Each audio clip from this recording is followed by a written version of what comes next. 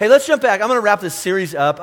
Back at Easter, we started by admitting that whenever a lot of us, walk into a building like this, or anytime really, and we hear the word Jesus, God, church, Christian, whatever that is, but especially Jesus, all right, it brings up some energy for a lot of us. And some of it's good. Some of us, we look around and go, no, I have great memories of Jesus since I was a little kid. Jesus is always good things, stuff like that. But some of the rest of us, though, we got baggage because it's not all good stuff, because we had a version of Jesus that was sold to us or shoved down our throats. And because I don't question it, that's just who he is. And so we're in a place in our life, maybe even this is where you are right now, you're trying to answer a couple questions. Do I even believe in Jesus anymore? I used to, but then some stuff happened. Or even if I say I believe in him, do I trust him? And so a lot of us have approached those questions and this is a comparison we made back at Easter, is that a lot of us approach Jesus like you walk up to a buffet line or one of those build-your-own hamburger menus, and you go, okay, I want my version of Jesus that I think will really satisfy me. I want a little bit of that and a little bit of that, but I don't want that. That couldn't work out well, and I take double portion of that. And then we end up with this Jesus, this BYOJ Jesus, all right, and that we say, I'm going to put him in the car seat with me, and I'm going to drive through life with me, and I think I'm going to be okay. And life works for a while until your life hits a wall. And what do you mean? Until your marriage, until your health, until your best relationship, your finances, whatever that is, the wheels fall off of that. And then you look over at this Jesus that you've kind of built on your own and go, hey, buddy, help me. And he looks back and goes, I can't help anything because I'm not real. I'm just something you made up. Some of it's true. Some of it is not even close to being true. And so a lot of us are on the verge of trying to figure out if we even believe in Jesus or not anymore, or can we trust him? So here's what kind of, I don't know if it's a deal I worked out, but if you're on that fence of trying to figure out if you believe or not, would you come 3 or 4 weeks in a row, and let's just look at Jesus. That's all we've been doing for the last 3 weeks in here. Let's just look at Jesus. Not what maybe your old church said about Jesus. It might be right, it might be wrong. I don't know. Not what your mom said, don't question it. He's just like that, and you're told to believe it. Let's just go back to the Bible and go, what was Jesus like? What did he say? What did he teach? What did he claim? What did he promise? What did he do when he ran into a person like this? How did he treat people? Stuff like that. And we'll look at Jesus, and then we'll make up our minds whether we believe in him or not. And then once we do believe in him or not, maybe we'll trust him more with parts of our life. And here's where I'm going to land this in a few minutes, all right? And if I trust him, maybe I would actually follow him in that part of my life a little more than I currently do, because I don't know if I trust him. So week 1, we looked at this, is that Jesus cares about all parts of our lives. And a lot of times, all we want him to pay attention to is what's burning down in front of us, the outside part of our lives. And he says, I can take care of that, but if we ignore the inside part of your life, it's just, nothing changes. And so Jesus cares, remember, Jesus cares about all the parts of our lives. We're the ones that tend to separate them out. Jesus says you only have one life. It's inside and it's outside, but they are connected. Let's work on both of them. And then the next week goes like this. No matter what we've done, no matter what you've done when you meet Jesus, no matter what you're doing, no matter what you're planning on doing, that moment that you bump into Jesus or he bumps into you, no matter what you've done, Jesus immediately offers acceptance, love, friendship, and forgiveness. And acceptance there doesn't look at me, he looks at you and goes, it doesn't matter. I don't care what you do whatever you want. No, it does matter. It's just not a disqualifier from him saying, let's start here. Right? You don't get cleaned up, try to fix your life or clean up your mess and then come to Jesus. You come as you are, and immediately he'll say, okay, let's start there. And begin a journey of love and acceptance, and hopefully it ends in forgiveness. And then last week, Scott unpacked this. Jesus offers mercy and grace to who? Everyone, all right? But just because he offers stuff, that doesn't mean that we take it. See, the only way to receive mercy and grace is to take off whatever mask that you're wearing and admit you need him. We walk around with masks all the time going, I'm fine, I'm strong, I'm religious, or whatever that is, and we don't fool anybody.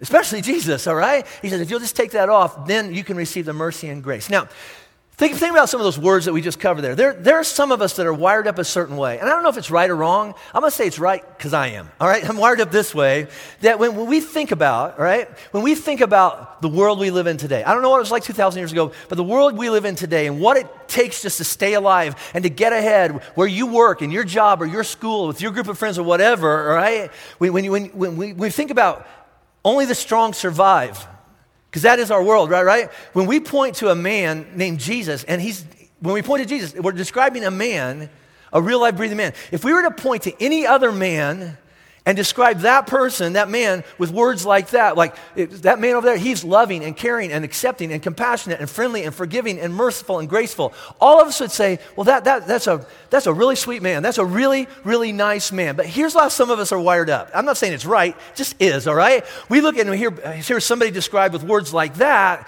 and then we keep on going with our own list of words, even unconsciously, and we look at that and go, and I bet he's also weak and naive and passive and soft. I bet he's a doormat. I bet he's that kid that got beat up in my high school all the time. I bet he was whiny. He's a victim. He's a martyr. We don't say it out loud, but we look around, and any people we see that are good and kind and forgiving and merciful today, they don't last 5 minutes at your school.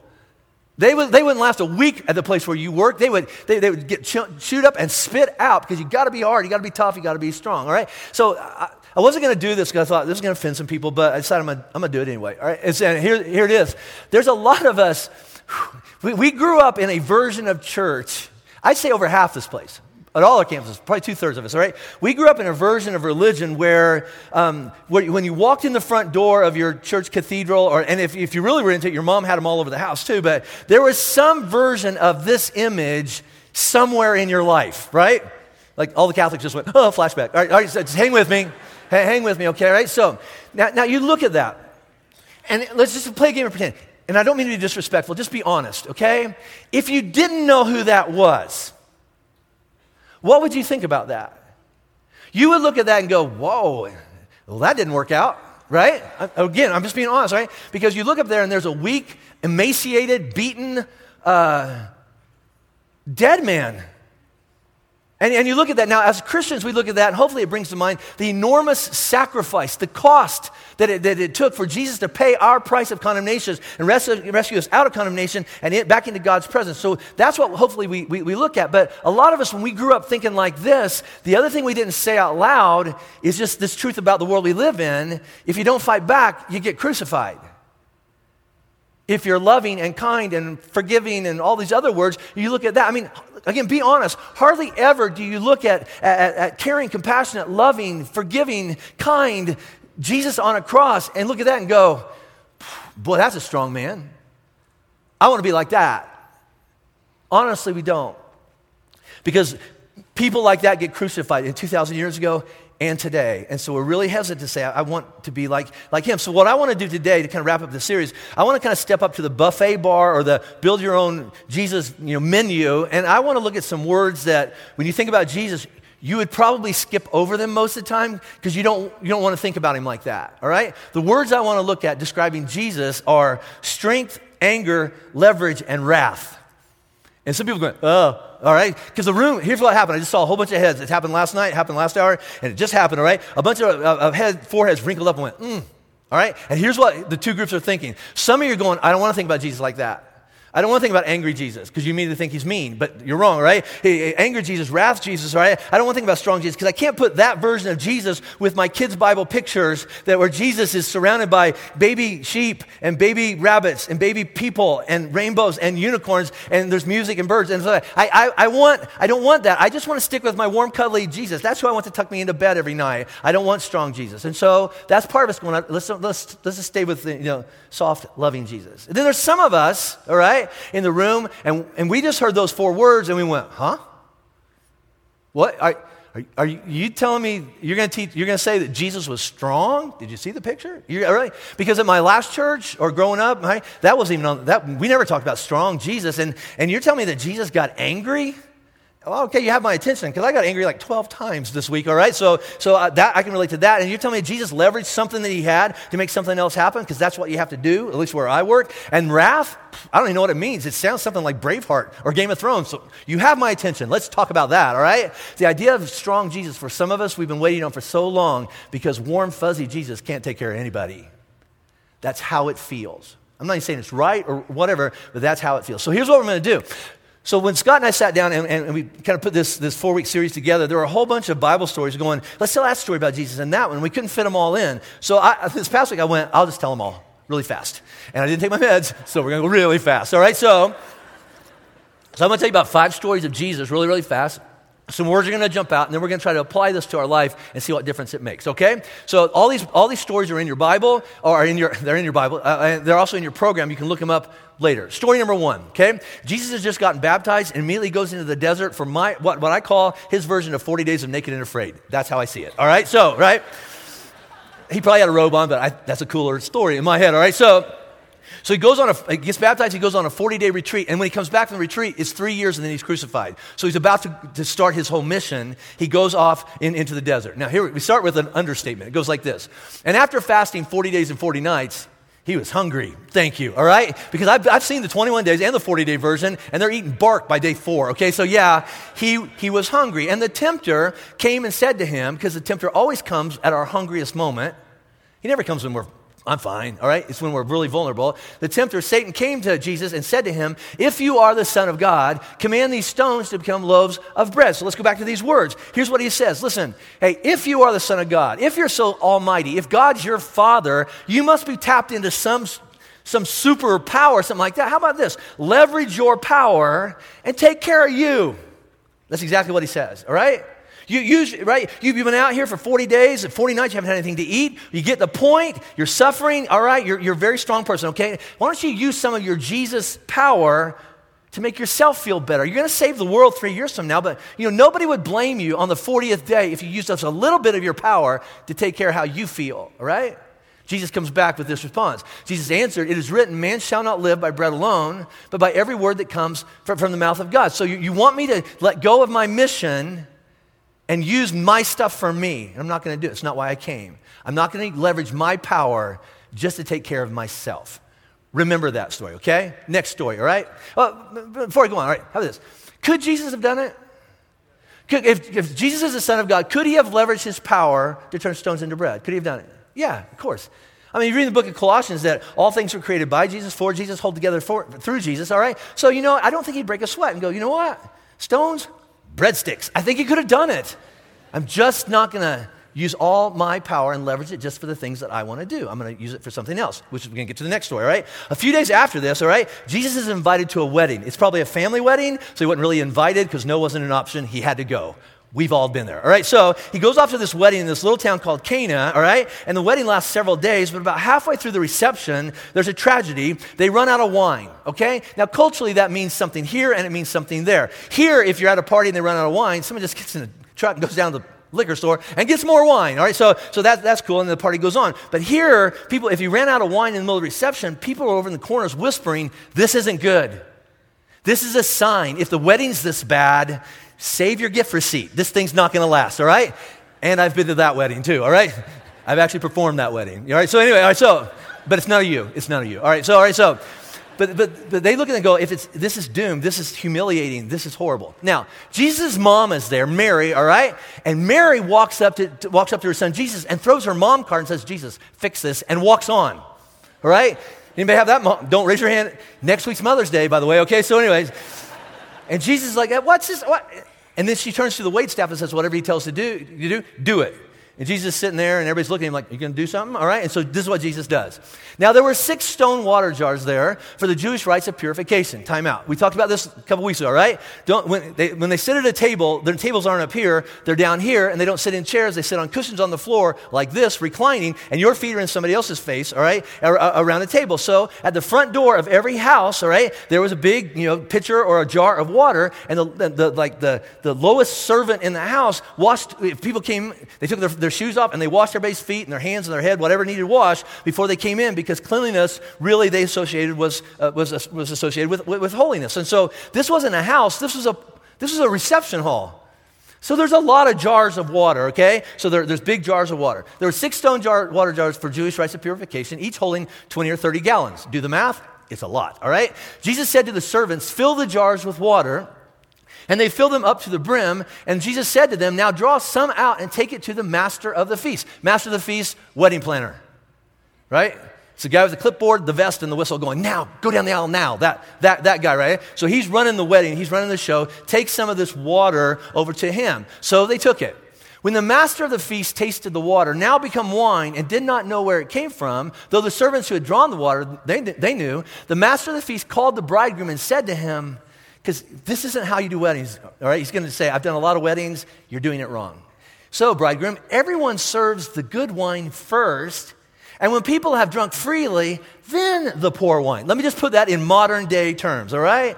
This is how it's done at a party. You serve the good stuff first. Once everybody has a buzz on and their taste buds don't work anymore, then you bring out the stuff in a box with a straw. That's how it works, all right? And there's some good box stuff out there, just for the record, all right? So that's just true. But see, you broke the rules. You have kept the good wine until now.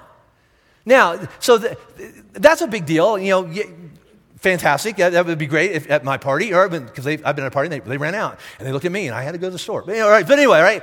The big deal about this is that this is the first recorded miracle of Jesus in the whole Bible. This is his first one. Now I'm going to be honest with you. All right. If I was Jesus, now turn to somebody and go, I'm so glad he's not. All right. But if I was Jesus and I was going to make my big entrance into the world, Son of God, Messiah, okay? I mean, I was prophesied all the way back from Genesis chapter 2. And finally, I'm here. I'm going to make my big debut. You know what? I would have done it different. It would not have been in Cana. I would have looked around the world and found the ancient version of Times Square. That's where I would have gone, all right? And then I wouldn't have done that. I would have blown their minds. What's this? World, all right? And then I would have moved buildings around and mountains. What's that? Right? And people would have fallen on the ground going, you're the Son of God. We're going to worship you forever. Jesus didn't do that. Here's what he decided to do. I'm going to go to this little town in the middle of nowhere called Cana, and I'm going to save a wedding, and I'm going to save the dignity and the reputation of my friend whose family got in over their head financially and is broke, and they're about to be humiliated. What does that matter? I don't know if it matters, but they do. To me, I'm going to turn water into wine so that everybody has plenty of the good stuff, not just the bad stuff, and I will leverage my power for a bride and groom whose name never get in the Bible. You don't know their names, but Jesus did. Their problem matters because they matter to me. This is the kind of Jesus we serve. I'm not going to leverage my power to turn stones into bread so that I feel good, all right? I'm going to use my power to save this little couple on the most important day of their life. That's the kind of Jesus I am, all right? File that away, all right? Next story. Jesus is in the courtyard of the temple, and he's teaching. Now, whatever campus you're listening to this on right now, imagine when you came into the building today, you're in the lobby, and you looked over in the corner, and there's a man with some other people around him, and he's teaching a Bible study. That's the scenario. Keep that in mind, all right? So Jesus is there teaching a Bible study in the courtyard of the temple, and the Pharisees, which we've looked at over the last several weeks, they're like the religious Gestapo who are just bent on, we're going to find something wrong with Jesus, and then we're going to disqualify him, all right? But this time they crashed the Bible study, but they bring an object lesson with them. The object lesson is, this is how they describe the object lesson, we caught this girl in the act of adultery. We caught her in the act. It's not a rumor we heard about her. It's not, we saw it on Facebook, nothing like that. We caught her, which means this is consistent with what they did. They set her up. They heard some stuff about her. They followed them around. They went to dinner. Then they went to the park. And then they went to the hotel. They went up the stairs. They went in the hotel. The lights are off. Kick the door in, all right? And they went and they kicked the door in. They go over to the bed, all right? They grab her. Maybe, hopefully, she grabs a sheet. They walk out with her. They leave him. We'll come back to that in just a minute, right? They take her through the streets. They take her over to the lobby of the temple, and they throw her at Jesus' feet. And this is where we pick up the story. They said to him, teacher, this woman has been caught in the act of adultery. It's not a rumor, guilty. We saw it, she did it, all right? Now, in the law, all right, this is the law of Moses, first 5 books of the Old Testament. In the law, Moses commanded us, so we don't have a choice, Jesus. Moses commanded us to stone, like bash their head in with a rock, such women. They're quoting Leviticus chapter 20, verse 10. They're quoting half of it. It actually says, stone both of them, all right? Stone both the man and the woman. Now, I have a thought on this, all right? This is in the Bible, so don't believe this, all right? I think they kicked in the door, they grabbed her and recognized him. Dude, I play golf with you. Run, all right? And then they took her out, and he got away with it. Not fair. Now, don't quote half a Bible verse, all right? Especially to Jesus. Please don't quote the Bible to Jesus. He's read it, okay? So, all right, so the law commanded us to stone such women. So what do you say? They said this to test him, that they might have some charge to bring against him. They think they got him caught because no matter what he says, they can disqualify him. If he says, that's right, yeah, the Bible's very, very clear. The wages of sin is death. Adultery is a sin. You deserve to die. There's a Bible verse to back it up. 1, 2, 3, stoner. If he said that, he'd been legally, biblically right, But everybody said, boy, he's not very loving. He's not very kind. I don't know if you can trust him, so don't follow him. But if he said, listen, I know it's in the Bible. It's right there, and it's obvious, all right? Adultery is a sin, and wages of sin is death, all right? But we're not going to do that. We're not going to obey God's word. Then they go, now you're Bible light. You don't obey God's word, and now you're disqualified, and people shouldn't follow him, all right? So he's not going to answer their question. What do you think we ought to do, according to that Bible verse? He just bends down on the ground. I love this. Jesus bent down and wrote with his finger on the ground. And as they continued to ask him, what are we going to do with her? What should we do with her? They continued to ask him. He stood up and he said to them, let him who is without sin among you be the first to throw a stone at her. And once more he bent down and wrote on the ground. But when they heard it, I love this, they went away one by one, beginning with the older ones. And Jesus was left alone with the woman standing before him. Now, you got to picture this. I've heard all these preachers and stuff speculate on what Jesus wrote in the dirt. There's no record of it. We don't know. So here's what I think. All right, you don't have to believe this. I think I'm right. Okay, all right? I think Jesus knelt down there, and there's dirt there on the floor. He looked around at the crowd that had a rock in their hand, ready to bash this woman in for adultery. I think he wrote, oh, hey, Bob, Tuesday, not at work. Like you said you were. All right, and how about this? It just went through one by one. Because here's what he's just said. He said, okay, wages of sin is death, adultery is sin. Okay, if that's the rules you want to play by, we're going to do it. We're going to do it. We'll start with her, and then we'll just work our way through the crowd. And anybody that's committed a sin, all right, we'll give them what they deserve. And I love it that the older ones left first. Because you know what? Some of you young Christians, you're kind of arrogant and going, I can do this. Us old guys, we can't. I say, if you want to go through my resume and find something worth, Levitical law, standing up to that, I'm running out of the temple right there, okay? So the old guys left first, and then the other one's going, I don't want to play this game either. Now it's just Jesus and this woman, hopefully covered in a bed sheet, right, standing in front of Jesus. Now, here's a question. Was there anybody there qualified to throw a stone at that woman? If you're without sin, you can throw the first stone. Was there anybody there? Yeah, Jesus. He had a Bible verse to back him up. He had the power, he had the authority, he would have been right to do it. He had the right to punish her, but instead of punishing her, he's going to use all his authority and power and strength, not to disobey God's word, but to protect her from people who weren't qualified. Does that make sense? So, pick it up, all right? Jesus stood up and said to her, woman, where are they? Has no one condemned you? What would be the rest of that sentence? Condemned you of what? Sin, because she committed what? Adultery. Adultery is a sin. So, has no one condemned you of the sin of adultery? Because by the way, you're guilty. They caught you. You did it, okay? She said, no one, Lord. She looked, no one's here. No. And Jesus said, neither do I condemn you. What? Of the sin of adultery. Even though you did it. You did it. Now, this is the part we leave off. Go now, and from now on, what? Don't commit adultery anymore. Right? See, I have the power and the authority to condemn you and give you what you deserve. There's a Bible verse. And you know what? She knows it. All of us that have screwed up our life, it's not like we're trying to figure out, do I really deserve, anything from God because I've disobeyed? No, we know. In my mind, she's laying there waiting for the rock to hit her in the head. You know what? Even hoping it happens fast. Just get this over with. And she knows this is how it goes. She knew when she hooked up with that guy, if she gets caught, there's going to be a consequence for this. And she has friends that are no longer here because people like this had already stoned her friends to death. So she knows how it goes. But then Jesus stands there, and apparently he has the authority that everybody else is like asking him questions. I'm pretty sure he's going to use his power to give me what I deserve. But he looks at me and goes, I'm not going to give you what you deserve. I'm going to use my strength to get between you and those bullies who want to hurt you. And I'm going to use my strength to protect you. And from now on, don't do this anymore. You have to stop sleeping with the wrong guy. Now, in nowhere in there did he say adultery is not a sin. In nowhere he doesn't say adultery is a good thing and it doesn't matter. That's not what he says. What he's saying is, and you can fill in the blank if yours is an adultery is not the last chapter of your life. It doesn't have to be. Well, fill in the blank with whatever thing that has messed up your life. It doesn't have to be the last chapter of your life, but different chapters need to be written from now on. Does that make sense? Jesus could have used his strength to give her what she deserved and been right. Instead, he says, I'm going to protect you. But things need to change. Got it? Another story. Jesus goes to the temple to pray, all right? Scott talked about this story a few weeks ago. He walks into the temple, He walks into the room where people go in because the temple, the way it's set up is that there's layers to it, and the presence of God is supposed to be in the middle, and you have to, in order to get to the next layer, you have to have kind of accomplish different things. So Jesus goes into that outer layer, and when he goes in there, as I listened to Scott teach us a few weeks ago, Jesus walked in there and looked around, and I think it triggered some stuff. You ever not thought about anything for a long time and you walk into a room and there's a smell, there's a look, or there's a song, or there's whatever, and a bunch of memories come rushing back? I think, this is just me, all right? I think he walked in there and it triggered some old memories. Oh, I have been here before. And what we're going to see Jesus do is he's going to go into action mode, not reaction mode.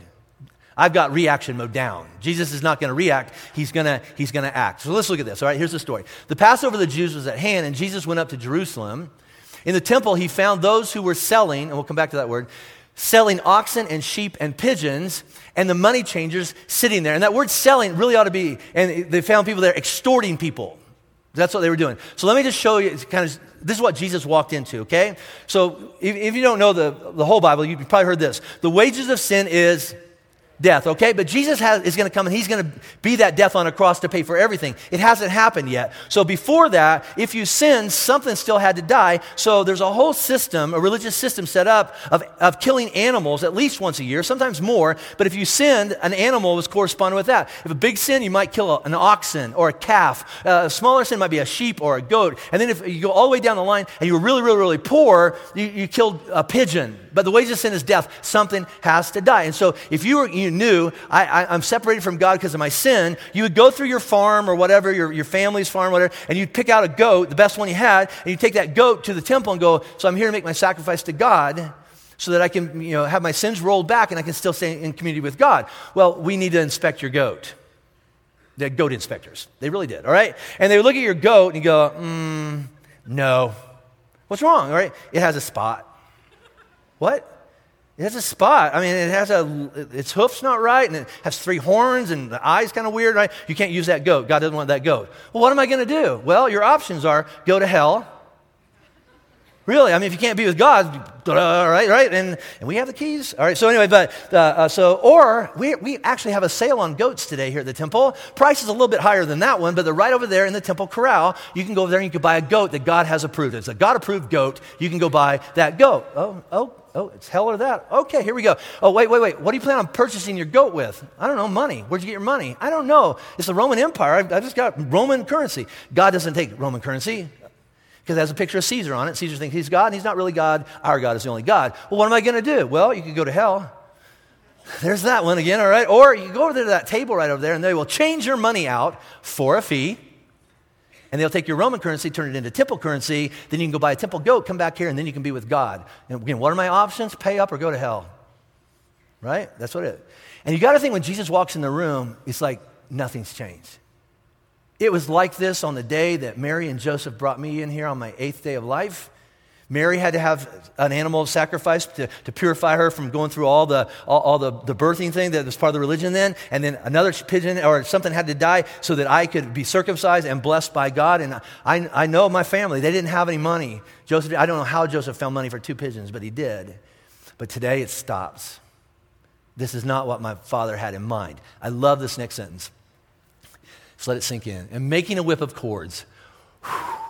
That's awesome, all right? And making a whip of cords, Jesus drove them all out of the temple with the sheep and oxen. And he poured out the coins of the money changers and overturned their tables. And now he turns to the pigeon guys because this affected his mom and dad. And he told those who sold the pigeons, take these things away. Do not make my father's house a house of trade. I grew up with the version thieves, all right? His disciples remembered in the Old Testament, there was a prophecy that it was written about the Messiah. Zeal or passion for your house will consume me. So Jesus walks in and goes, this isn't how it's supposed to be. He has zeal, he has passion. This is not what my father's house was meant to be, and you're not supposed to treat people like this. And get this, all right? He turns over furniture, all right, in the temple. And here's why, all right? Here's why he's throwing tables around. Because he's, ready?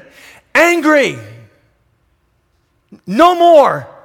He's not like, hey guys, could we change this? This is bothering me. I don't like this. He didn't whine at him. He turned over tables. But what he does is not reactionary anger. That's all I have. Like in traffic, if you cut me off, I don't what should I do here? No, I react. I look at you and go, you should die in the river. I'm going to push you in. That's what I do. I'm not a good person. I've never claimed to be, all right? Jesus is better than me. He's angry, but his anger is not reactionary. His strength intentionally leveraged. Get this. He made a whip. Who does that? Right? He made a whip. Now, let that sink in. That means when he walked in there, he didn't have a whip on him. Just in case. No. He didn't look at his buddies and go, can I borrow your whip? No. He looked around and he kind of analyzed what was going on here, and he's angry. I know the perfect thing to do. I'll be back. And he walks out, all right? And that's a good line. He walks out, all right? And he goes to the store. He goes to the leather store and goes, I need 4 long pieces of leather. Longer. Yeah, I'll take that. And then he goes to the handle store. Yes, yeah, the perfect, right? Then he goes and he sits on a curb outside the temple and he makes a whip. I'll be right back, all right? Haven't forgotten about you. Perfect, all right? And he walks in and goes, I'm back. And he drove people out. Get out of here. No more, all right? Now, he's angry. But he didn't lose his crap on people. He didn't go off on people, and he didn't go too far. And you know what? And he didn't sin. A lot of us, all my life, I've been, don't get angry. Jesus wouldn't like that. Really? He got angry. Paul writes to the people who live in Ephesus, in your anger, do not sin. It's not a sin to be angry, but when you're angry, man, it's easy to sin, isn't it? All right? Don't get in front of me, especially in a certain kind of car. All right, so that's just me, all right? He doesn't sin. He gets angry, and he intentionally did what needed to be done. Not in my house. It stops today. You don't get to do this anymore. You're not going to turn my Father's house. You're not going to turn church. You're not going to turn the faith system into your own personal extortion racket and hold God hostage until people do what you want them to do. No more. Jesus demonstrated anger under control by intentionally pointing his anger at the right people. And let's stop right there. That's enough. How much different would our lives be if we just pointed our anger at the right people instead of the people that just happen to be in front of us when the straw breaks the camel's back? That's my story. You didn't make me angry. You're not responsible for this, but you're in front of me when the last thing happened, and you got all of it. That's not how Jesus was. He took his anger, pointed at the right people with the appropriate amount of strength and action. I wish I was more like that. Let me give you one more story. It's less than a week before Jesus is crucified. Jerusalem is packed out with people because they come from all over the world to celebrate Passover. And by all over the world, we find out in this story that 4 men had come all the way down around the Mediterranean Sea, through the desert, a couple boat rides, all that kind of stuff, to get to Jerusalem. It doesn't say if they were believers or not. They might have been. But they came to Jerusalem on this day because they'd heard some stuff about Jesus, and they just want to see him. They just want to see him. We'll get to that in a minute. Now, let's pick it up. Among those who went to worship at the feast were some Greeks. So these came to Philip, and Philip that's actually a Greek name. So some people think that Philip's dad was Greek, and that's why they found him first. So they go to Philip, who was from Bethsaida in Galilee, and they ask him, Sir, we wish to see Jesus. Philip went and told Andrew, another one of the disciples. Andrew and Philip went and told Jesus, hey, Jesus, there's these 4 guys from Greece. They want to see you. Now, let's think about this. Why would you, because it's not an easy journey, why would you go all the way from somewhere in Greece, all those hundreds of miles through dangerous territory? What were they looking for? Well, I think they had heard some stuff maybe. They heard that there's this guy down in Israel. He claims to be from God. He's the first one that's ever come around and actually said that God is his father, which make him God's son, which would make him a God, all right? So, and here's the other thing. When we got here, it was a Sunday, and we were just walking through town, and all of a sudden a crowd came all around the streets, and then we saw this Jesus guy ride a little donkey through town, and everybody, shouted, "Hail, King of Israel!" So we're looking for a God and a king, and maybe it's true. So we want to see Jesus, right? See, think about this. You don't know anything about Greece. Here's what you know. That's where all the stories and legends about all those gods come from, right? There's a god on every mountain there. Apollo, Zeus, all of them. They're all there. Some of the gods are good, some gods are bad. So we kind of have an idea what God's all about, all right? But you know what? We are absolutely crystal clear. We know what a good king looks like. We want to see Jesus and see if he measures up. Now, let me tell you a story that you know probably more about, okay? About 400 years before Jesus was crucified on the cross, about 400 years, right around the Mediterranean Sea, up in the Greece, Sparta, Macedonia area, all right? There was a king from Persia who decided to take over the world. His name was Xerxes. It's the same Xerxes who married Esther earlier in the Bible. He has millions of people in his army, and he's about to go into Sparta and Macedonia and Greece, and he's going to conquer them. But to get through there, he has to go through this really narrow valley, and it's protected by a guy named Leonidas from Sparta. You've seen the movie? Oh, please? Yeah, all right. You should. today. All right, so he has 300 soldiers, and he goes and he guards, he protects this pass called the Battle of Thermopylae. It actually happened. There's a statue there today, right? And in order for the Persians to get through, to invade the rest of this continent, they have to go through this pass and go through these 300 men. Now, Leonidas, he leads the charge. Please know this. They knew they would die. Do the math, right? 300 of your best soldiers, all right? Even if they all look like Gerard Butler, 300 of your best soldiers against 1 million. So it's the math. Do the math, all right? It's going to overwhelm. So here's what Leonidas is thinking. We'll take our stand. We'll slow them down, and our death will inspire those behind us. We'll lay down our lives so that those who are behind us will have time to get together, and then they might live. So here, a good king lays down his life so that others may live. We know what a king is. So if you read the book Gates of Fire, all right, if you haven't watched 300, you probably haven't read that one either. But anyway, it's all based on the Battle of Thermopylae. So Xerxes wipes out all these Spartans, but they capture one of Leonidas, the king's. They capture one of his servants. They bring him and throw him in front of Xerxes. And Xerxes says, tell me about Leonidas. What kind of king was he? I'm about to walk into a country. I want to know what I'm getting into. What kind of king does? Could you describe Leonidas to me? So this is how the servant describes him. I will tell his majesty what a king is. A king does not abide within his tent while his men bleed and die upon the field. Xerxes did that. A king does not dine while his men go hungry, nor sleep when they stand at watch upon the wall. A king does not command his men's loyalty through fear or purchase it with gold. He earns it with their love by their sweat of his own back and the pains he endures for their sake. That which comprises the harshest burden, a king lifts first and sets down last. A king does not require service of those he leads, but provides it to them. He serves them, not they him. A king does not expend his substance to enslave men, but by his conduct and example makes them free. We know what a good king looks like. We've seen one. Now we want to see Jesus. And then we'll make up our minds. But this is what a good king looks like to us. Can we see Jesus? Jesus brings them in, and he knows what's going on here. He knows, he's the creator of the universe. He knows where they come from. He knows how they were raised. He knows everything going on in their head. He knows what that filter is that they're looking for in a God and a king. And you know what Jesus doesn't do? He doesn't quote the Bible to them because it won't matter, right? So he goes back to their own culture, their own heritage, and quotes one of their Greek proverbs back to them and connects the dots. That thing that you learned when you were a little kid, it was pointing at me. Right? Here's how he says it. Okay? Jesus answered to them, the hour has come, so the time's come, for the Son of Man, that's me, all right, to be glorified. And glorified means lifted up and made something greater than what you currently see. Does that make sense? So this is really important, all right? Something's about to happen, and I'm going to get bigger. I'm going to get bigger, right? Truly, truly, I say to you, now this is the Greek proverb, all right? Unless a grain of wheat falls into the earth and dies, it remains alone. But if it dies, it bears much fruit. This is the kind of stuff that somebody with a big long beard and a staff sitting on a mountain would say. So unless a seed falls, all right? And Jesus quotes back a proverb from Greece, and everybody knows that's true. You believe that's true. It's spring. We're out working in our yards, and we're planting stuff. And this is what a lot of us did this week, or we will, all right? We will open up a package of seeds, and we'll take out one seed. If I leave the seed in the packet, that's all it will ever be. But if I take it, right, and I throw it down and it dies and germinates and it's buried, then it becomes something more, right? He says your own proverbs know that's true. It was true with grain. It's true with Leonidas. And let me just tell you this, men from Greece, stick around for about 6 days and pay attention. And just a few days after this, Jesus he dies. He lays down his life. They nail him to a cross. They take his dead body and they plant it in the ground. They bury it. And 3 days later, something happened, something more than he currently was. He becomes even more, and all of us that are behind him are now protected and saved because of that. It's true with seeds. It's true with Leonidas. Jesus says it's true with me too. I'm God, and I'm king.